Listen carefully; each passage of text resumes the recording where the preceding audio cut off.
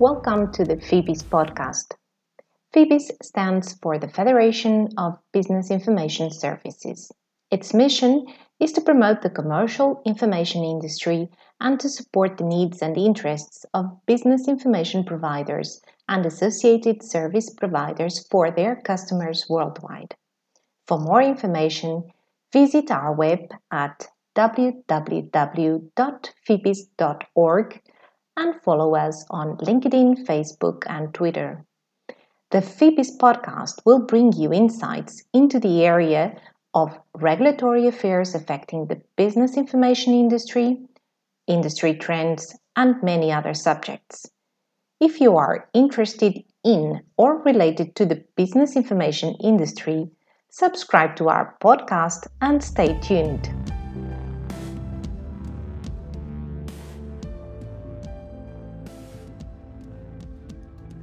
My name is Sylvia Amaral, and today here with me is Stephanie Verilac-Marzin, FIBIS Institutional and Regulatory Affairs Coordinator.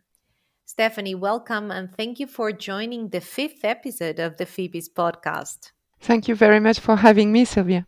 Today, you were going to tell us about artificial intelligence and the possible implications for BI industry derived from this new regulation.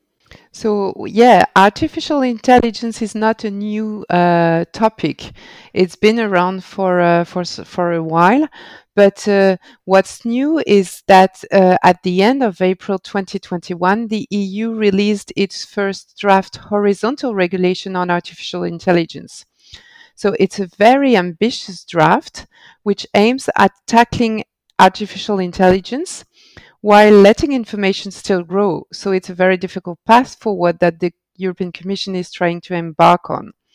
And the proposal that the EU has put forward wants to be horizontal, which means that it has a very large scope, encompassing almost everything that's related to software. So it's surely going to be much challenged by the global tech sector and the global advertising environment and the ad tech sector, if I may say.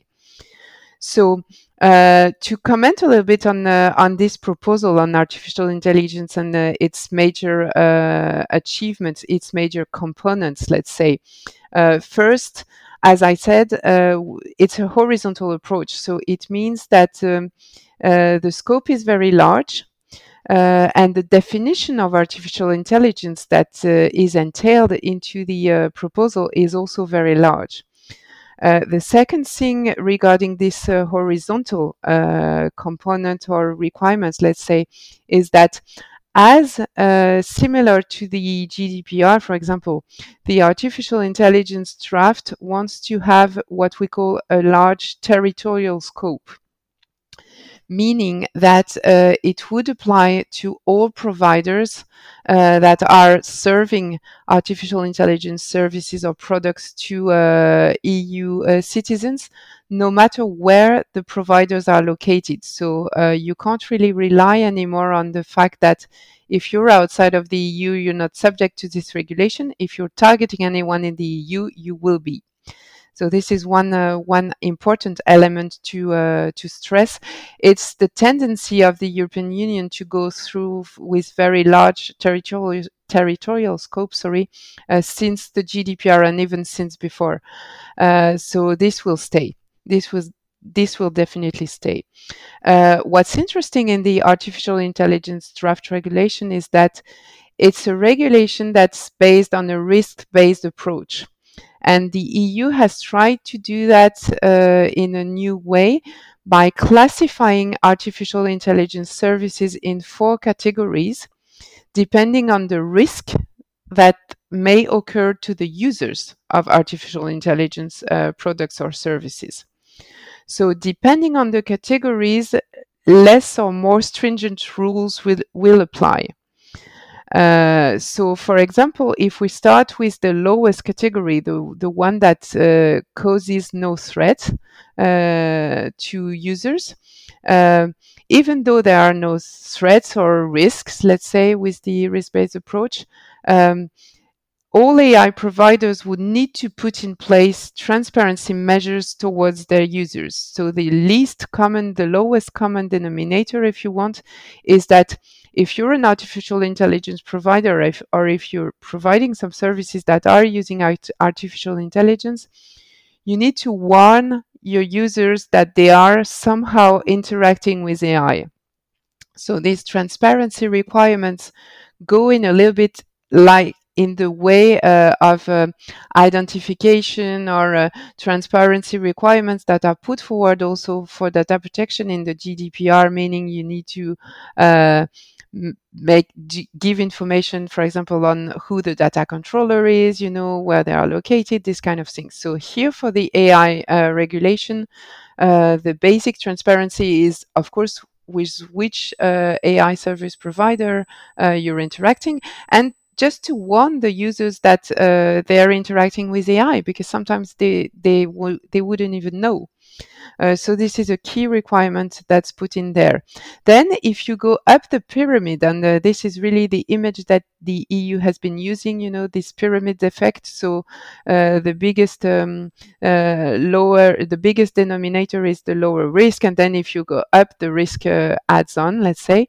So if you go up the pyramid with the higher risk approach, the services that are qualified as high risk services for artificial intelligence by the EU draft would need to be registered in an EU-wide database. So there would be some prior notification, if you want, needed that you're going to run an artificial intelligence service that may have high risk. And in order to be able to do that, the draft put forward so this EU-wide database, and also the providers would need to get prior compliance certification from the EU regulators to be able to develop that.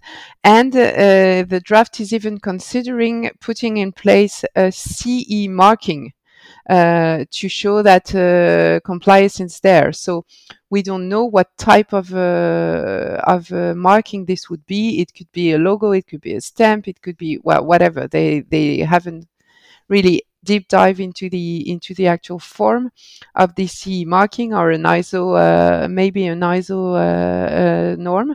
But what's clear is that the EU thinks that it's important to have a registration of high-risk AI services, and that prior compliance would be needed. So it's shifting a little bit the picture, because at the moment, a lot of artificial intelligence services are running and they comply with all the other regulations, so data protection, transparency, you name it.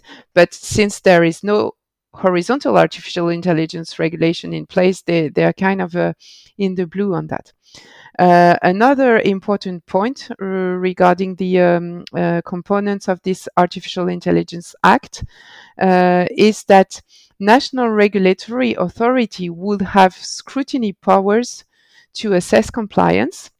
One question is which national authorities are going to be competent. So it could be some of the data protection authorities, but it could also be some new national regulatory authorities based on technology, more than data protection.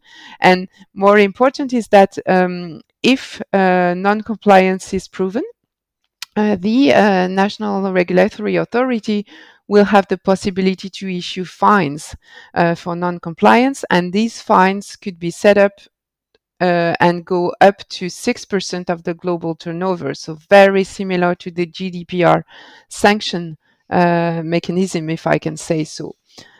So for business information providers, why would this artificial intelligence draft be of importance?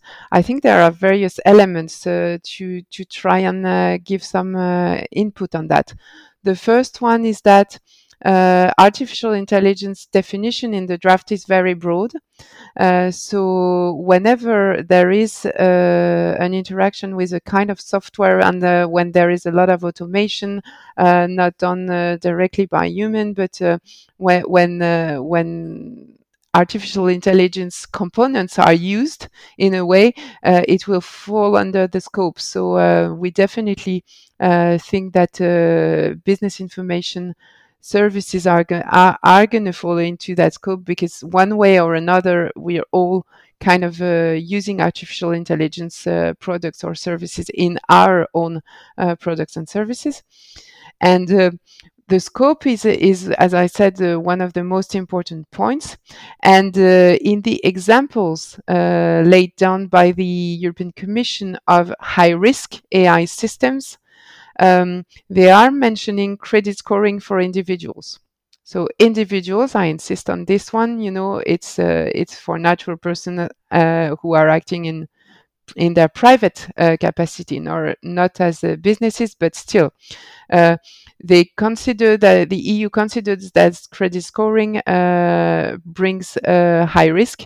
So it should be qualified, as a high risk AI system, and therefore it would trigger the transparency mechanisms, the prior certification, the registration in the EU database, and all the relevant rules that are put forward, by the draft for high-risk AI systems. Once again, a big question that's going to rise is the question of sole traders, because credit scoring for individuals and credit scoring for natural persons who are acting as sole traders are two different things, but sometimes it can be blurred. The information can be mixed, and the way the interaction is going with the AI system can also be mixed. So a very important point can be brought up. What's going to happen for natural persons acting in business capacity versus consumer credit scoring as defined like that. So a key point that we're flagging out here. The process just started. As I said, the AI draft has been released at the very end of April 2021. So it has not yet arrived in discussion for the usual legislative process, so meaning being discussed in the European Parliament and in the European Council with representatives of member states. But it's going to come probably around fall 2021.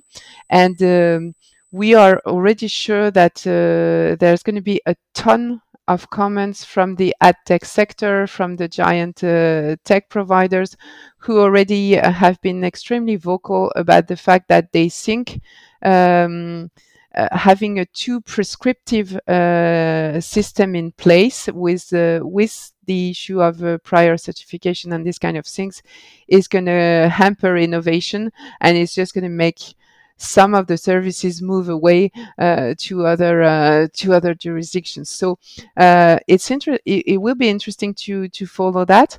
I think for the business information providers, what's really key is to do an assessment of the scope and to do an assessment of where, what type of requirements, rules, or regulation are going to be following the adoption of the artificial intelligence regulation when it's done.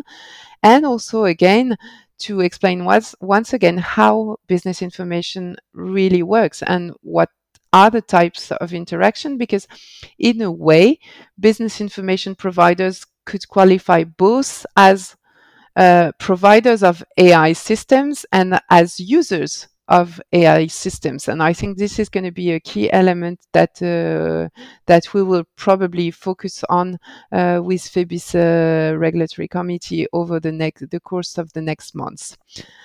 So the process is, as I said, is just started, and this is a very important issue for all business information world to assess how AI embedded systems are used in our sector. Well, thank you, Stephanie, for the detailed explanation. Definitely a very complex topic. And for the moment, as you say, it seems we have to monitor and wait for further developments. We would love to hear your feedback and thoughts for future episodes. You have been listening to the Phoebes podcast. If you like the content, please subscribe. Thank you for listening.